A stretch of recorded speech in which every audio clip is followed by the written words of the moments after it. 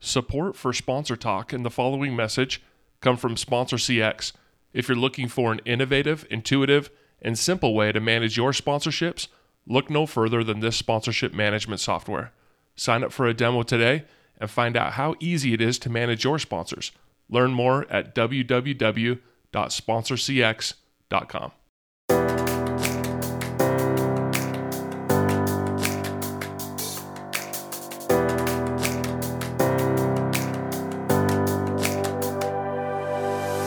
Hey there, and welcome to the Sponsor Talk podcast, where we interview some of the leading minds in the world of sponsorship marketing and discover the various ways and how brands interact with properties in sports, arts, film, music, you name it. In today's episode, Avish Sood chats with the marketing leaders behind Kellogg's, Petco, Hershey's, and the Martin Agency to learn more about how purpose and innovation is driving their brands forward as they look to engage consumers in a more meaningful way. Hopefully today you learned something new about the industry and challenges you to keep thinking differently. I'll start with intros for Tarek, Kristen, Alexia, Tiana. But Tarek, would just love a quick intro into who you are and the role that you do right now. Well, first of all, Avish, let me say thank you for putting this group together and for the work you guys are doing for such an important issue that's just frankly not getting enough coverage. So thanks for the opportunity. I'm Tarek Hassan. I'm the CMO of Petco. A company that is focused on the purpose of health and wellness of pets. And as you probably heard, we got a few to take care of, with 35% of all American households adding a pet through COVID. So it's been a fun ride. Kristen, the ad world's changed a lot in the last year. So explain to us, obviously, what you do with the Martin Agency and then what the last year's been like for you. Sure thing. Hi, I'm Kristen. I'm the CEO of the Martin Agency. We represent clients like Geico, DoorDash, UPS, Oreo, Old Navy. Hopefully a lot of brands you've heard of, hopefully a lot of ads that you can think of when I say those names. The world changed dramatically for I think ad agencies last year. We, I think at a time when advertising budgets really decreased, roughly, you can see a range of anywhere from 7 to 20%, depending on if you include political advertising going away. We actually grew 30%. I think some of that is because we were fortunate with our client list, but I think even more of it is we were fortunate with our clients, the individuals. We had, so much changed. I think the pace with which we moved was faster. Some of that is they had to get maybe ads that might have been seen as insensitive or inappropriate, meaning maybe there were bundles of people or people high-fiving. We had to get those off the air quickly. So we had to create new content just as quickly. And in the process, I actually felt like the trust between the clients and the agencies grew. They spent less time testing. We all spent less time deliberating and more time making and more time putting work out in the world. And then we all saw revenue grow. And I really hope that coming out of the pandemic, that the trust and nimbleness with which we grew together doesn't dissipate, that it stays. But I can't imagine it's something that goes away very quickly. And obviously I've worked and seen your team's relationship with a lot of your clients and how close-knit that is. So we're lucky to have you here, Kristen, and thanks for that insight. Tiana and Alexia, CPG world. Tiana, why don't I start with you? Tell us a little bit about your role. It sounds delicious, the VP of Global Cereal. Why don't you tell us what the last year's been like for you? Hi, and thanks again for having me, Tiana Conley. And as mentioned, I'm the Vice President of Global Cereal at Kellogg. COVID has had an explosive impact on at-home consumption, but I don't think I'm telling you anything you already haven't experienced firsthand. It's reignited growth for us in the cereal category in particular, although we've experienced growth across all of our categories. And it's been really interesting because the category had been in decline, and it's provided an opportunity for brand reappraisal that some of our brands have not experienced in quite a long time. So that's really exciting.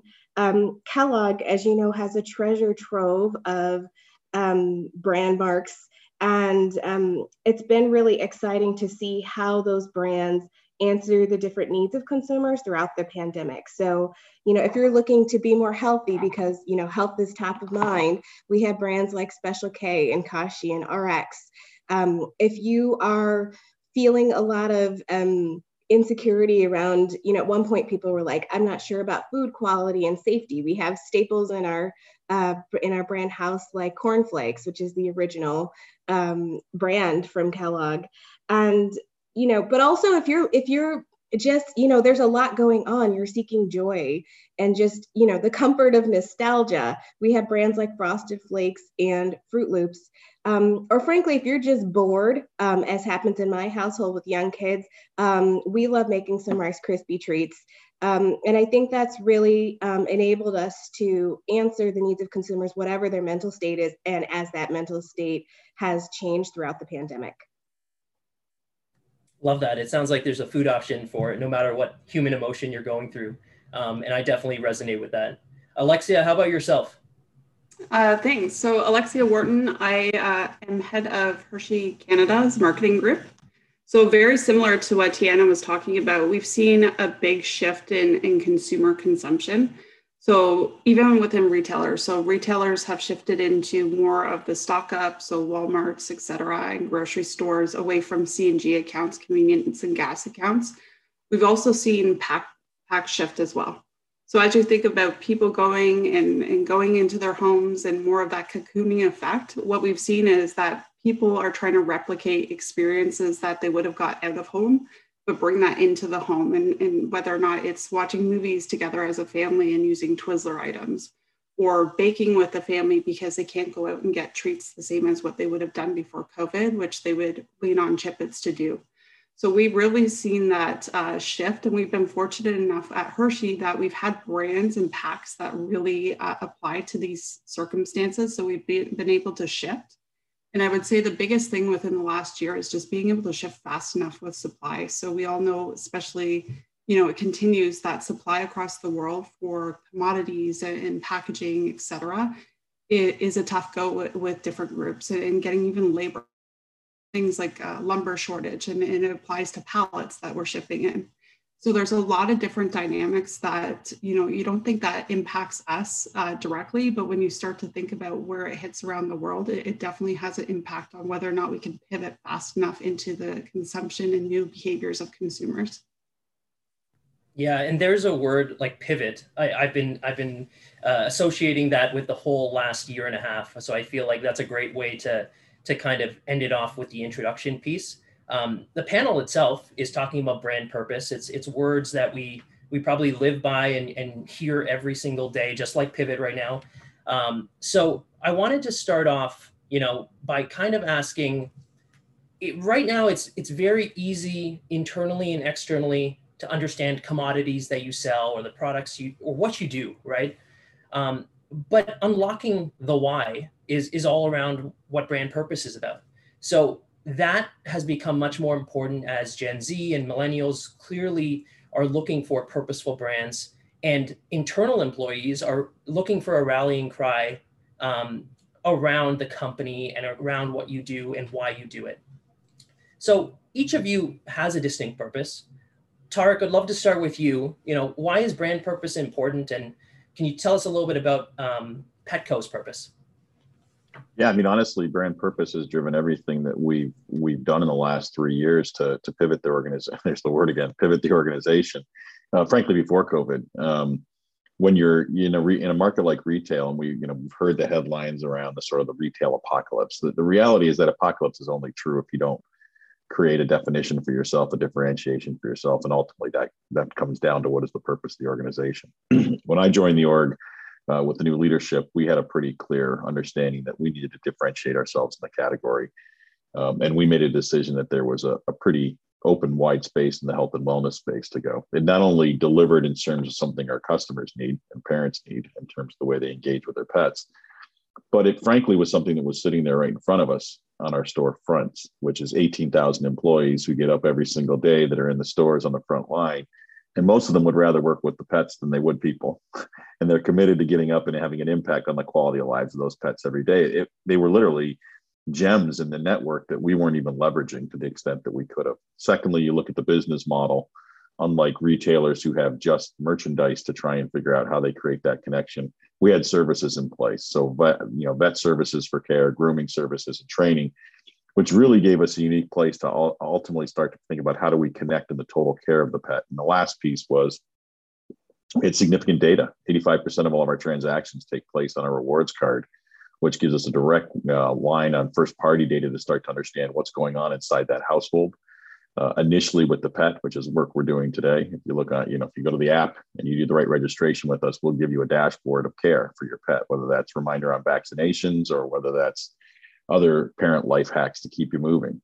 So that's been in the center of what we've done. And we repositioned the company about 6 months ago and changed the name of the company to Petco, the Health and Wellness Company.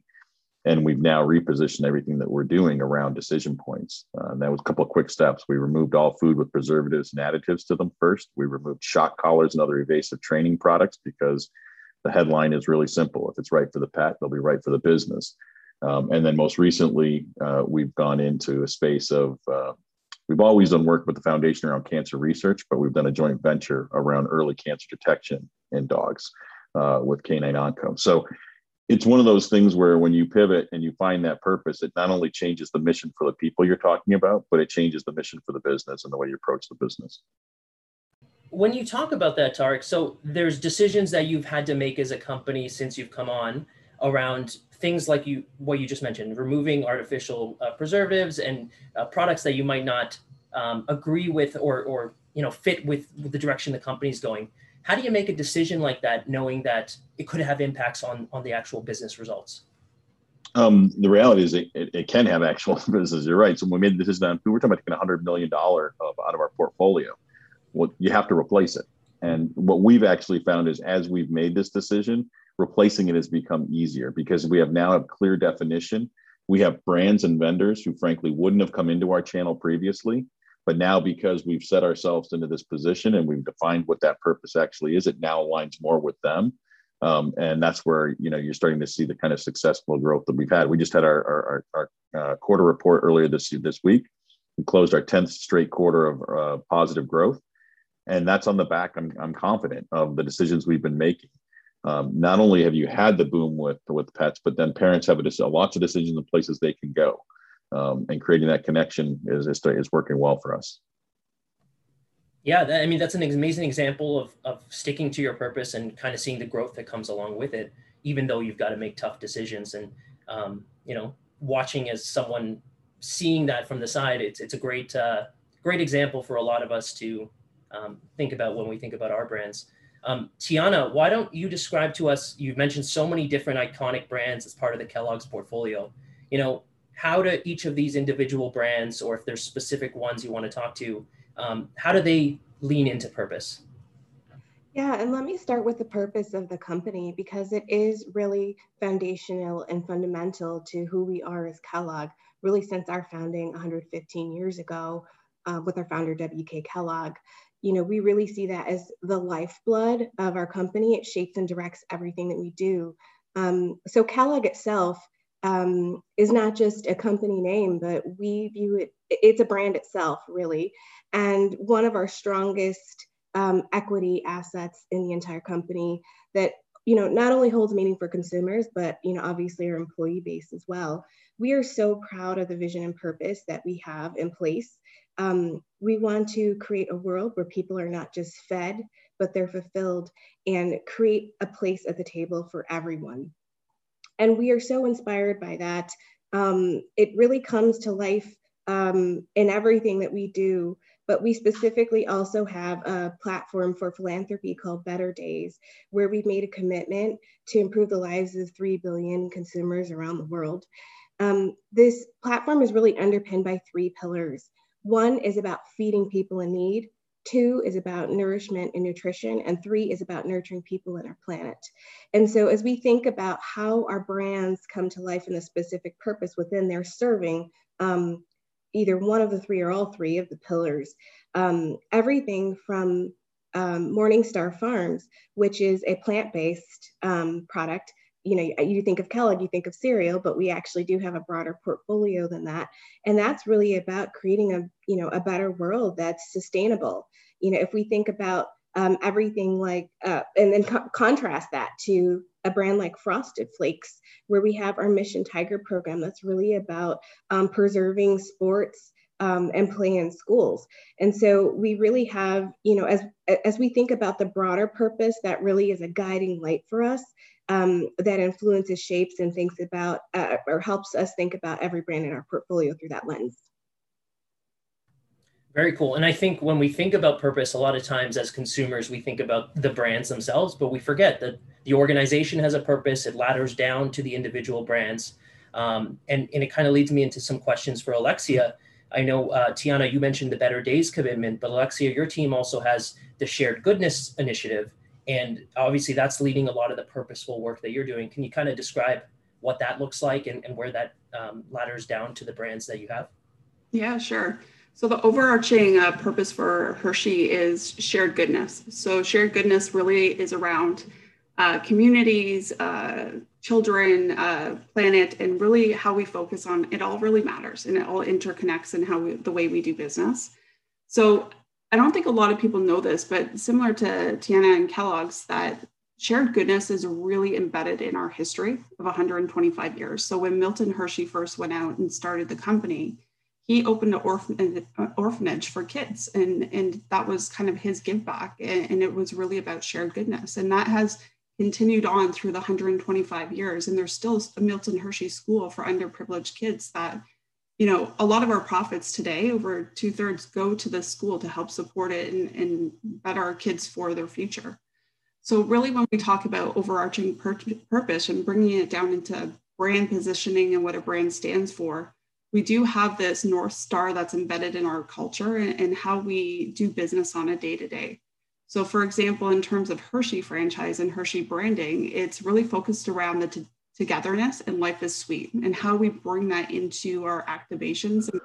So as we think about partnerships, for example, we're partnering with Boys and Girls Clubs of Canada, and we're partnering with NBA, and then bringing it to life through community events like building basketball courts across the country. So that's where there's an opportunity not only to say, okay, we're linking back to the purpose of the organization, but we're also making it authentic to the brand so that it's embedded in the brand positioning and purpose.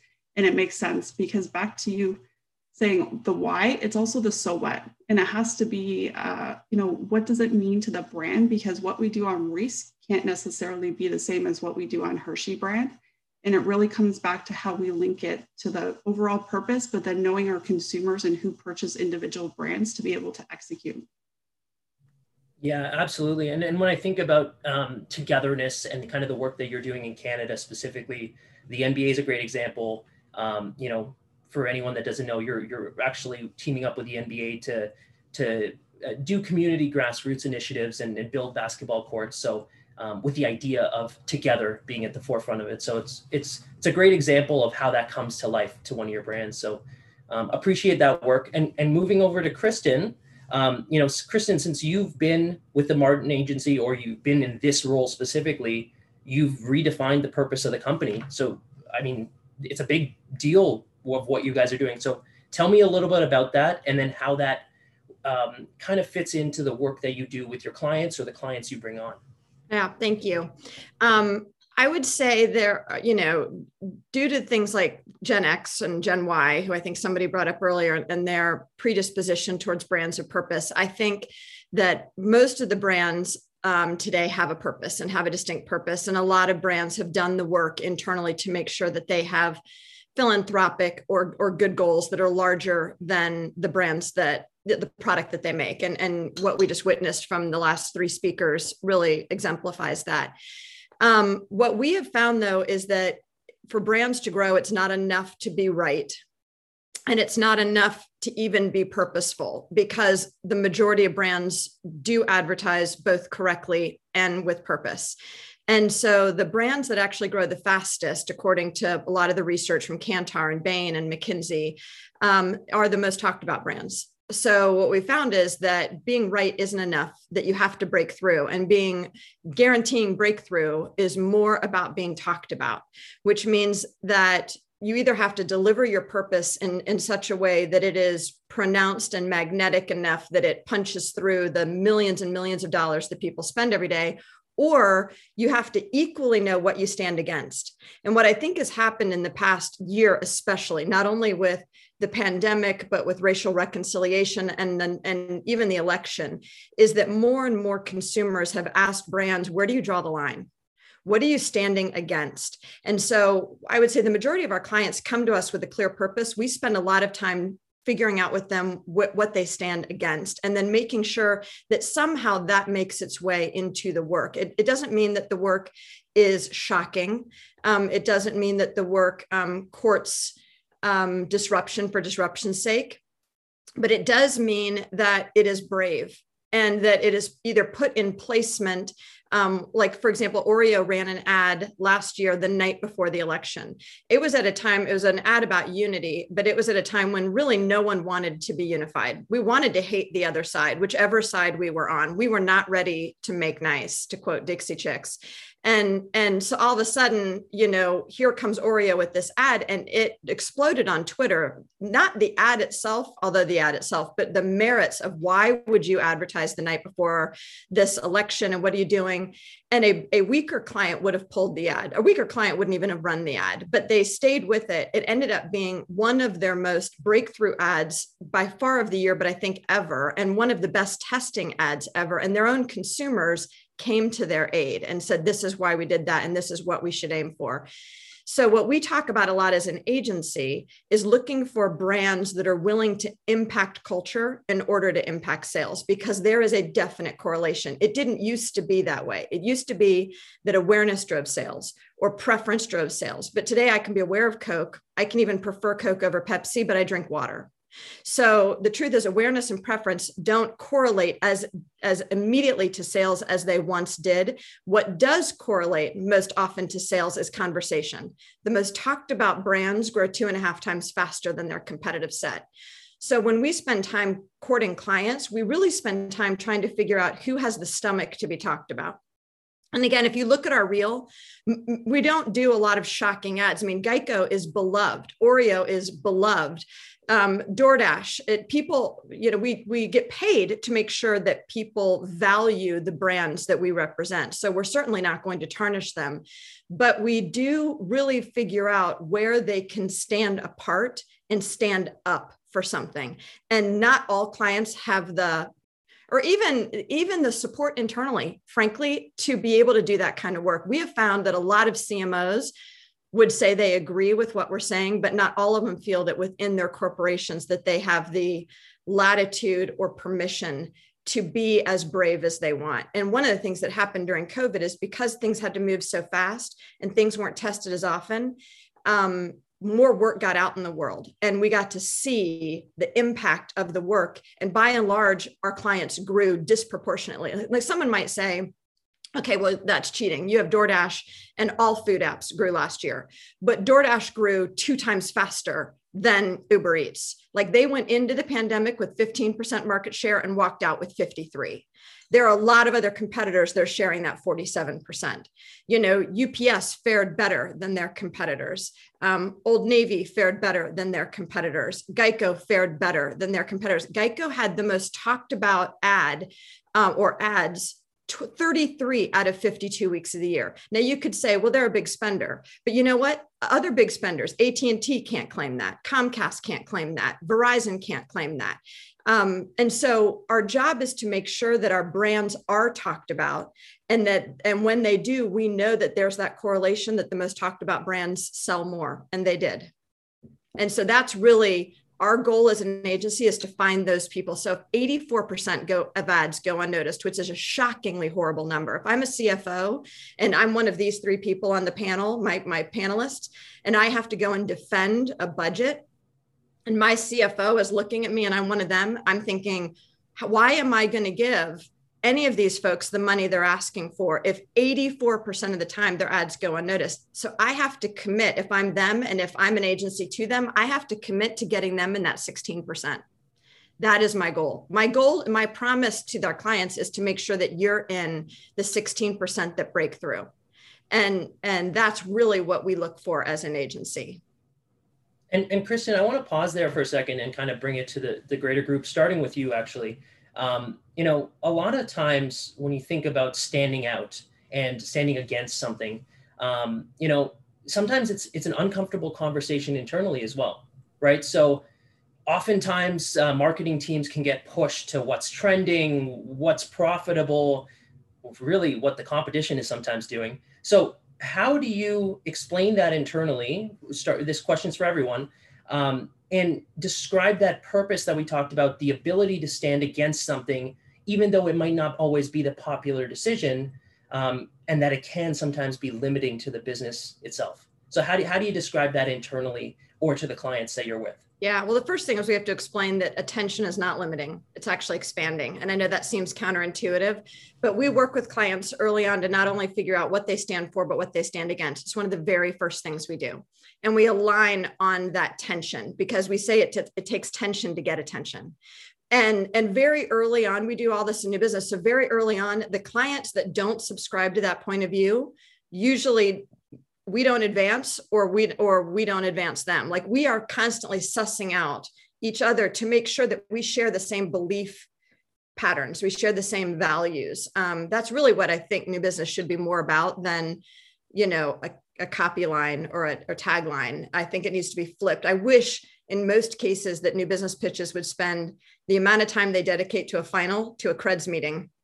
And the amount of time they dedicate to a creds meeting to a final, it should be reversed. They should spend 2 to 3 hours vetting each other on whether or not they share the same philosophy, and 1 hour figuring out if you've got big ideas. Because I know the agencies that my panelist friends have chosen, and I suspect that if they kept that caliber in their pitches, there wasn't a bad agency in their pitch. They weren't looking, it's like there are no bad cars on the market, right? They weren't choosing between a car that can barely get down the road and a Porsche. They were choosing all among very good cars. So at that point, whether or not somebody nails the tagline is any given Friday, but whether or not you share the same beliefs and the same beliefs about how brands grow is really the ball game. So we spend a lot of time doing ambition workshops and doing tension workshops and figuring out if that bravery and if that camaraderie exists around that. And then showing how we make sure that the ads that come out the door on the other end are culturally relevant and the speed with which we need it to happen. I think one of the very hard parts, and I suspect that my peers here are in the same boat, is that because we've all grown up with advertising, everyone thinks it's easy. And especially if you're doing ads people think those are even easier, that it's somehow easy to do comedy. I think it's very hard to do comedy and do it consistently and do it well. There was 1 week we had this year where Geico held the number 1, 2, 3, 4, 5, and 10 most talked about ads. 6 of the top 10 most talked about ads were held by one advertiser. People think, oh, that's easy. It is incredibly difficult to do and do it for the length of time that team's been doing it.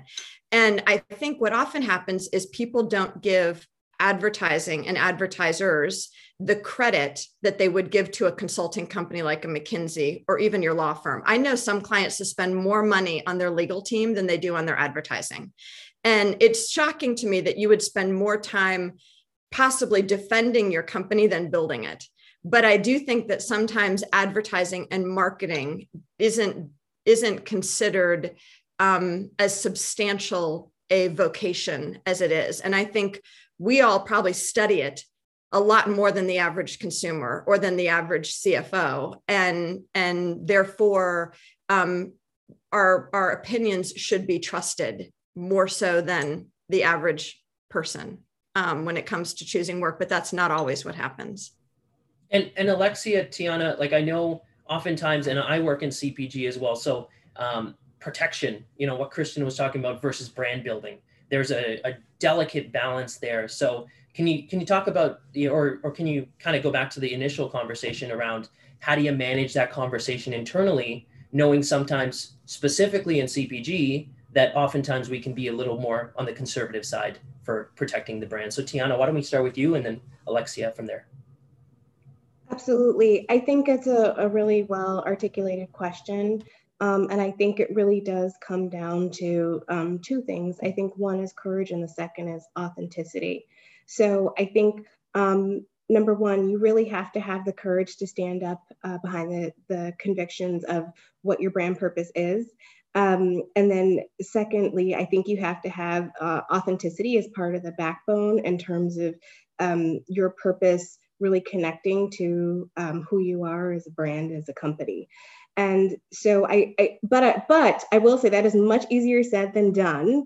And truly, you don't know who you are until you meet the moment where it's being tested. And I think 2020 certainly was that year where we saw not only a pandemic, but also racial reckoning, frankly, in our country and around the world. And I'll just tell you an example of one situation where we did some communication around food injustice with a campaign called Feeding Freedom. And this was really, so when you want to talk about a conservative company, Battle Creek, Michigan is a very conservative place, and we're 115 years old as a company. And so, I think that talking about race at work is challenging, but if you put the lenses that I just put over it, I think it becomes even more challenging. But we did say in our purpose that we wanted to create a place at the table for everyone, where people could be not just fed, but fulfilled. So that really did give us our, meeting the moment challenge to say, are we going to sit by passively and silently, or are we going to say something? And so we decided that we were going to say something, which I think is a big, brave, bold move for a company like Kellogg. And we decided to create a campaign to drive awareness around injustices in the food ecosystem that frankly was a bit agnostic from our company. But, as we think about the food industry, everything from how we source ingredients and agriculture, think about Black farmers who've had their land taken from them, all the way to how how food systems and aid work and with WIC programs like WIC and so on and so forth. And we wanted to, we felt like as a leader in food that we had the right to come and be a leader in this space, but also a responsibility to do that if we did say that indeed we want to create a place at the table for everyone. And helping people understand these injustices, we created a campaign that brought together experts and influencers to talk about how those injustices have played out, particularly for Black people. And so that was like a big deal, a really big deal. And the way that we drove the campaign was we started inside. So we created a set of educational films and content and discussions and roundtables to really help people say, starting with me, if I'm a food designer and I'm designing food and I'm thinking about a program for WIC, how can this help me? And we had people talk about WIC and all of the myths that people have. Oh, well, WIC, people on WIC are on WIC because they're poor or they're lazy, might be something that people had thought. And we use this campaign to re-educate and reimagine and help people have empathy and understand that actually people on WIC can at times they work harder than you because they have 2 or 3 jobs. They may have been an ex-military person that has fought for your freedom and your safety and your protection in this country, but they work very hard. They don't make a living wage. So it helped kind of break people's minds open to say, oh my gosh, I had these beliefs or these stigmas or a way that I thought. And when I started to really understand how systemic racism influences every aspect of our food system, it makes me think and behave differently in terms of how I approach my job, in terms of how I innovate, in terms of how I approach my colleague, in terms of how I approach the world. And we're really proud of that work that we started internally and it eventually took outside. Yeah, that's amazing. Great work. And I feel like it's just indicative of kind of the purpose that the organization kind of stands for. Alexia, on your side, going back to the original question, your thoughts there. Yeah, so I think it's also knowing what you stand for. So similar to what Kristen said, if you don't know what you stand for as a brand, it's really hard to make the decisions and jump in a position that's risk. So how do you encourage people in the organization to take a risk and take that leap, knowing that sometimes it pans out and sometimes it doesn't? But very similar to what was said before, our marketing teams spend a tremendous amount of time understanding the consumer, the dynamics of the market, what consumers resonate to and how it relates back to our brand positioning. So knowing that and knowing what we stand for helps us make those decisions and what's the right decisions in the moment based on cultural events or, you know, whatever else is happening at the point of time to drive that breakthrough and really drive that purpose through. I'll give an example, and this is a little bit of a pivot from, you know, all the feel goods that we've had, but very relevant to building positioning and purpose for brands. So I mentioned before, like at Hershey, we have, you know, we have multiple brands that we can lean into and position differently. So O. Henry is a Canadian local jewel. It isn't available in other markets, but we were on kind of the forefront of a cultural event that we took a risk and we went for, and it could have, you know, resulted in a very different way. So a few years ago, marijuana was being legalized in Canada. And one of our brands came to the table with the agency on the idea of what if we position the brand in a new product as 425, which for those that are well versed in that space, knowing that 420 stands for a very iconic moment with marijuana, but the idea is after 5 minutes, you get hungry. And that's where 425 comes in. So we had a lot of discussions internally whether or not this was right for the brand. Is this something we want to stand for? Is it us taking advantage of a cultural moment in time versus us taking advantage of this is actually our brand positioning, and it ladders up very well to the moment that people are having a lot of conversation and legalization is on the forefront of expanding across Canada. So going back to knowing your brand and knowing what you stand for, we stand for hunger. We want to fulfill hunger. And really, when you think about it, 425 ladders up to that ideally in the right way. And it builds that conversation, like Kristen said, that you start to have a conversation around a movement that's happening within a country, but you're doing it in an authentic way that you can bring in a brand that actually has a space within the conversation versus jumping on a trend that's not actually within your wheelhouse. And to consumers, they're smart. They see through it versus what's authentic to a brand versus, hey, this brand, I heard them say something completely different 2 weeks ago. So there was a lot of conversations around, you know, we're a very conservative company. How do we get this through in terms of approvals based on, you know, our history with, you know, that conservativeness and being related to kids, et cetera. And it really went back to how do we bring the facts to the forefront? So similar to what Tiana said, that they did some internal PR. And essentially what we did was internal PR as well, grounding it in facts of how this will position our business to overcome some challenges we're having with consumer age groups. And how do we start a conversation that actually brings in a dynamic of a consumer that we were looking for? So it really started with that conversation and getting to the right stakeholders to position it in a way that it was the right decision for the company. But if we wouldn't have done that legwork and recognized that there was internal hurdles to overcome, we wouldn't have even proceeded with the idea. So I think, you know, as marketers, we have to realize when there is internal hurdles, you know, and as a marketer, you're set up for that PR. That's what we do on a day-to-day. And it's very similar to what sales does for the retailers they sell. We're selling ideas and we're selling brands, and it starts with internal. And once you get internal online and excited about something, it actually comes through bigger. We had our sales folks and our retailers going crazy about this idea.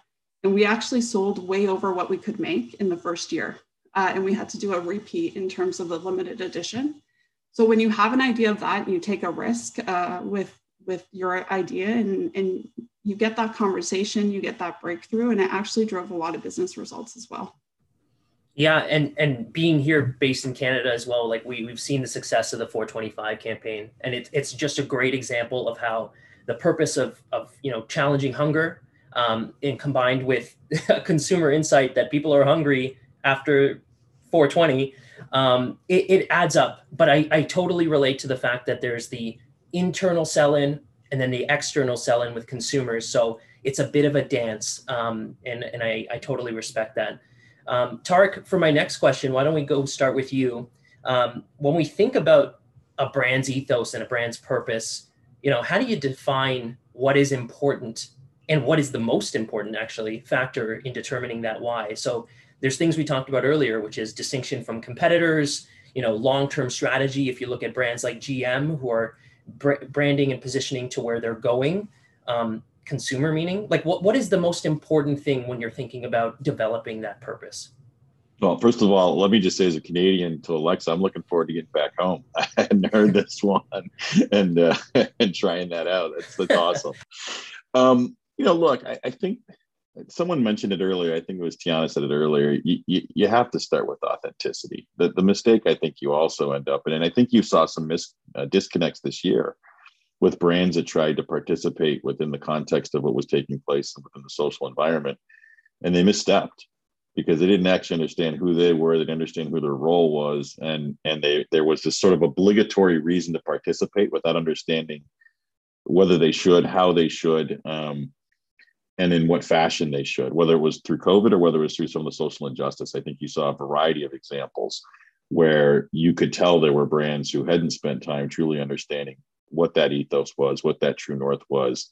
We spent a lot of time talking about those who do it well. I think there's times when you should be thinking about those who, might want to think twice before they do it. They're understanding when it's not a time to sell, when it's time to listen, when it's time to, simply not be on the sidelines because your ethos doesn't fit into it. We have a lot of conversation around that.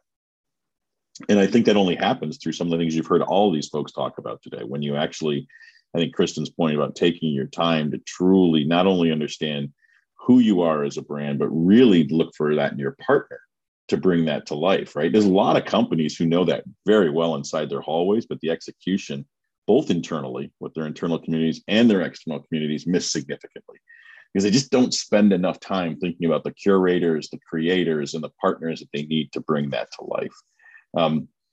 And so, I'm avoiding your question a little bit, Avinash, in that I think that, frankly, getting to the ethos, understanding the purpose is frankly the easy part. The hard part is getting it off the paper and actually bringing it to life and then sustaining it and having the continuity of it. It's really easy for me to say our purpose is enhancing, improving the lives of, pets, parents, and partners. That can come to life in a bunch of different ways.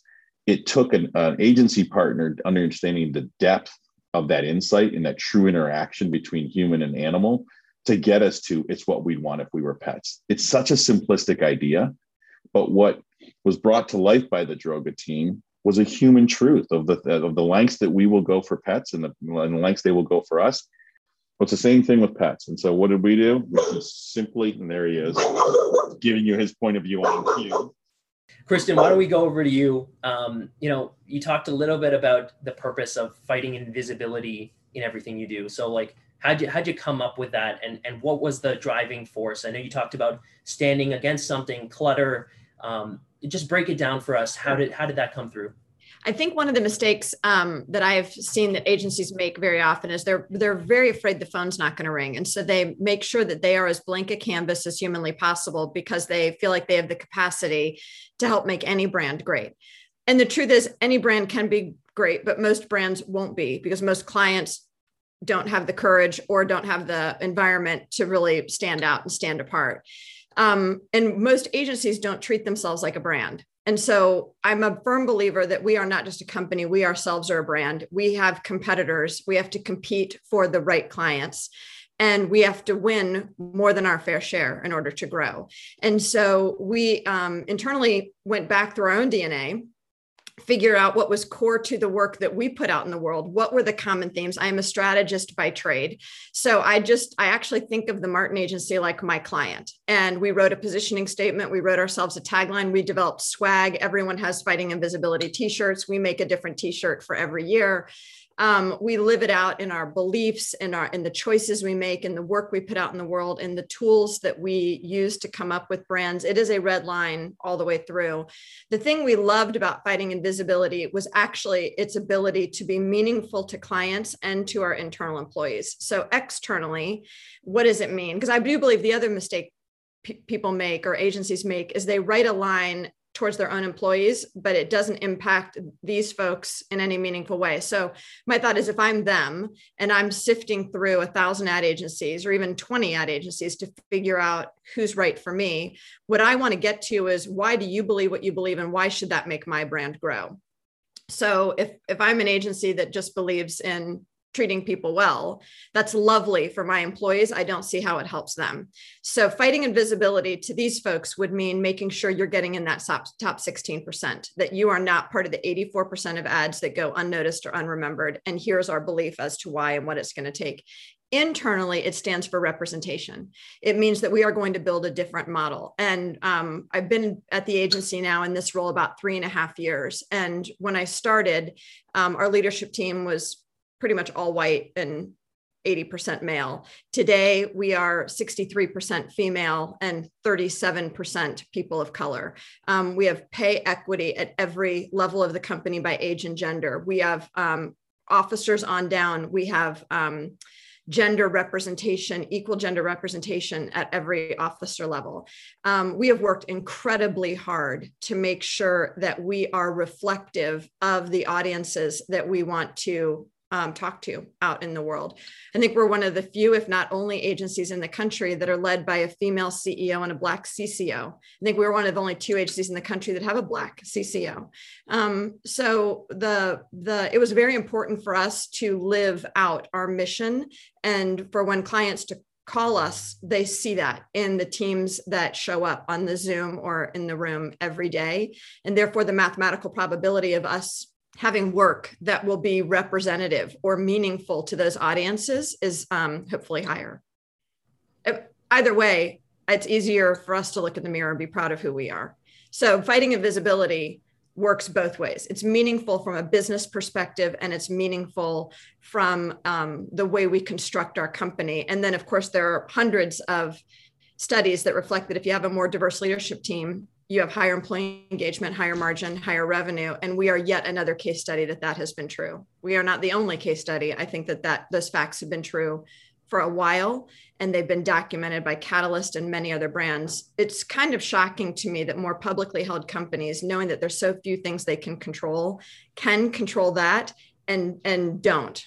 It would be, if I was ever a CEO of a publicly held company, it'd be one of the first things I would do, because it just feels like that's in my control.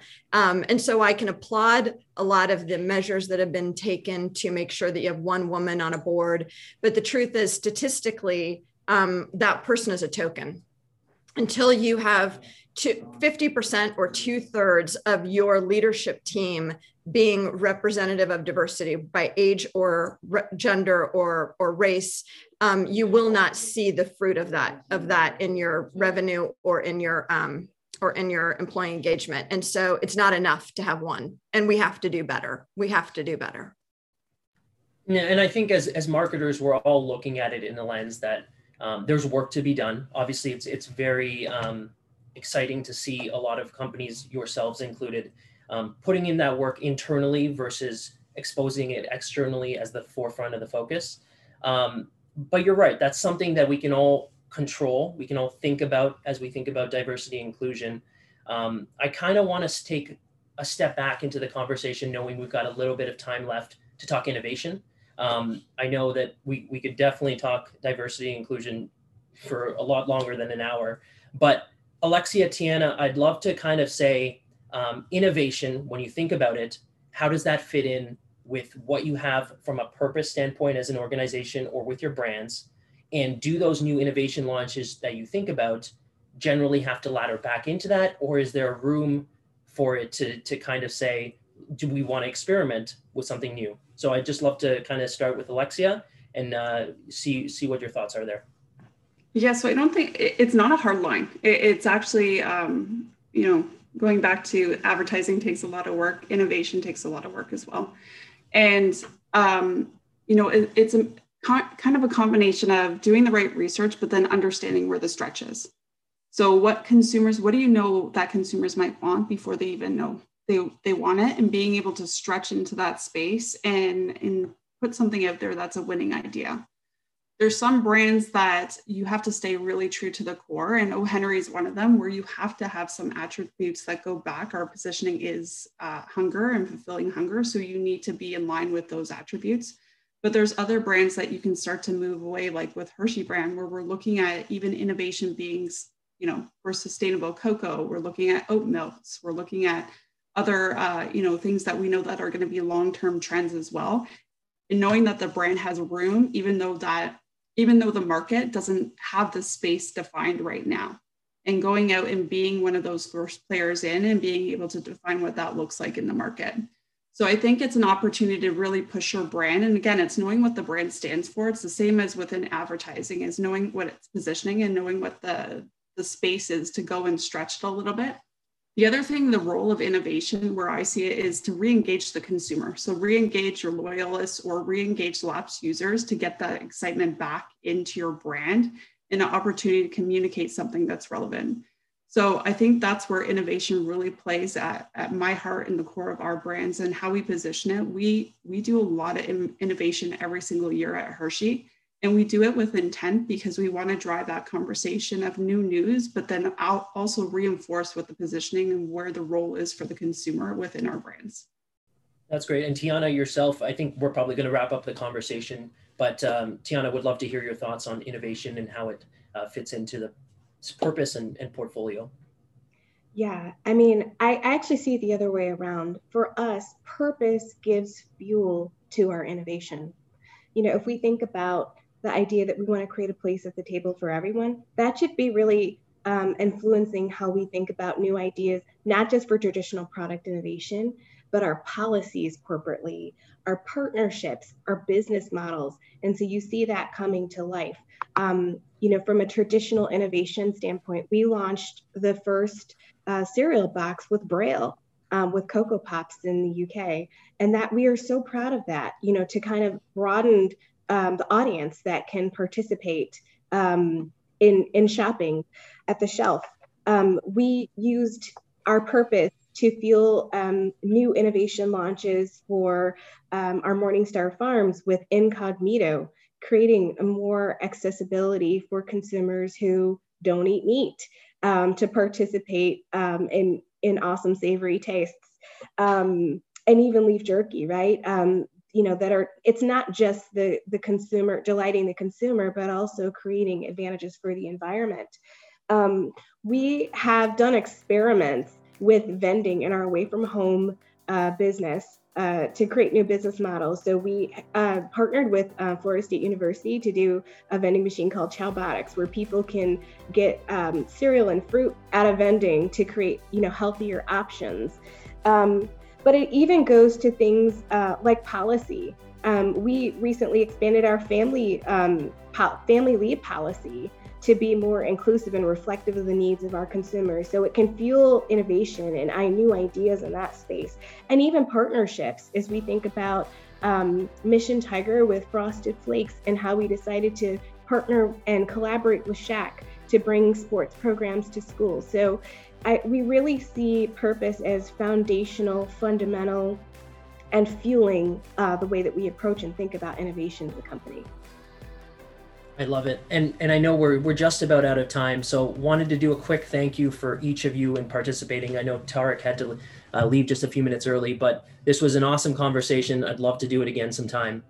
Oh, thank you so much for having us. As always, thanks for listening to today's episode. Make sure to follow us at Sponsor Talk on Twitter and the Sponsorship Space on LinkedIn to join and engage with our community. Hope you enjoyed today's episode and have a great day.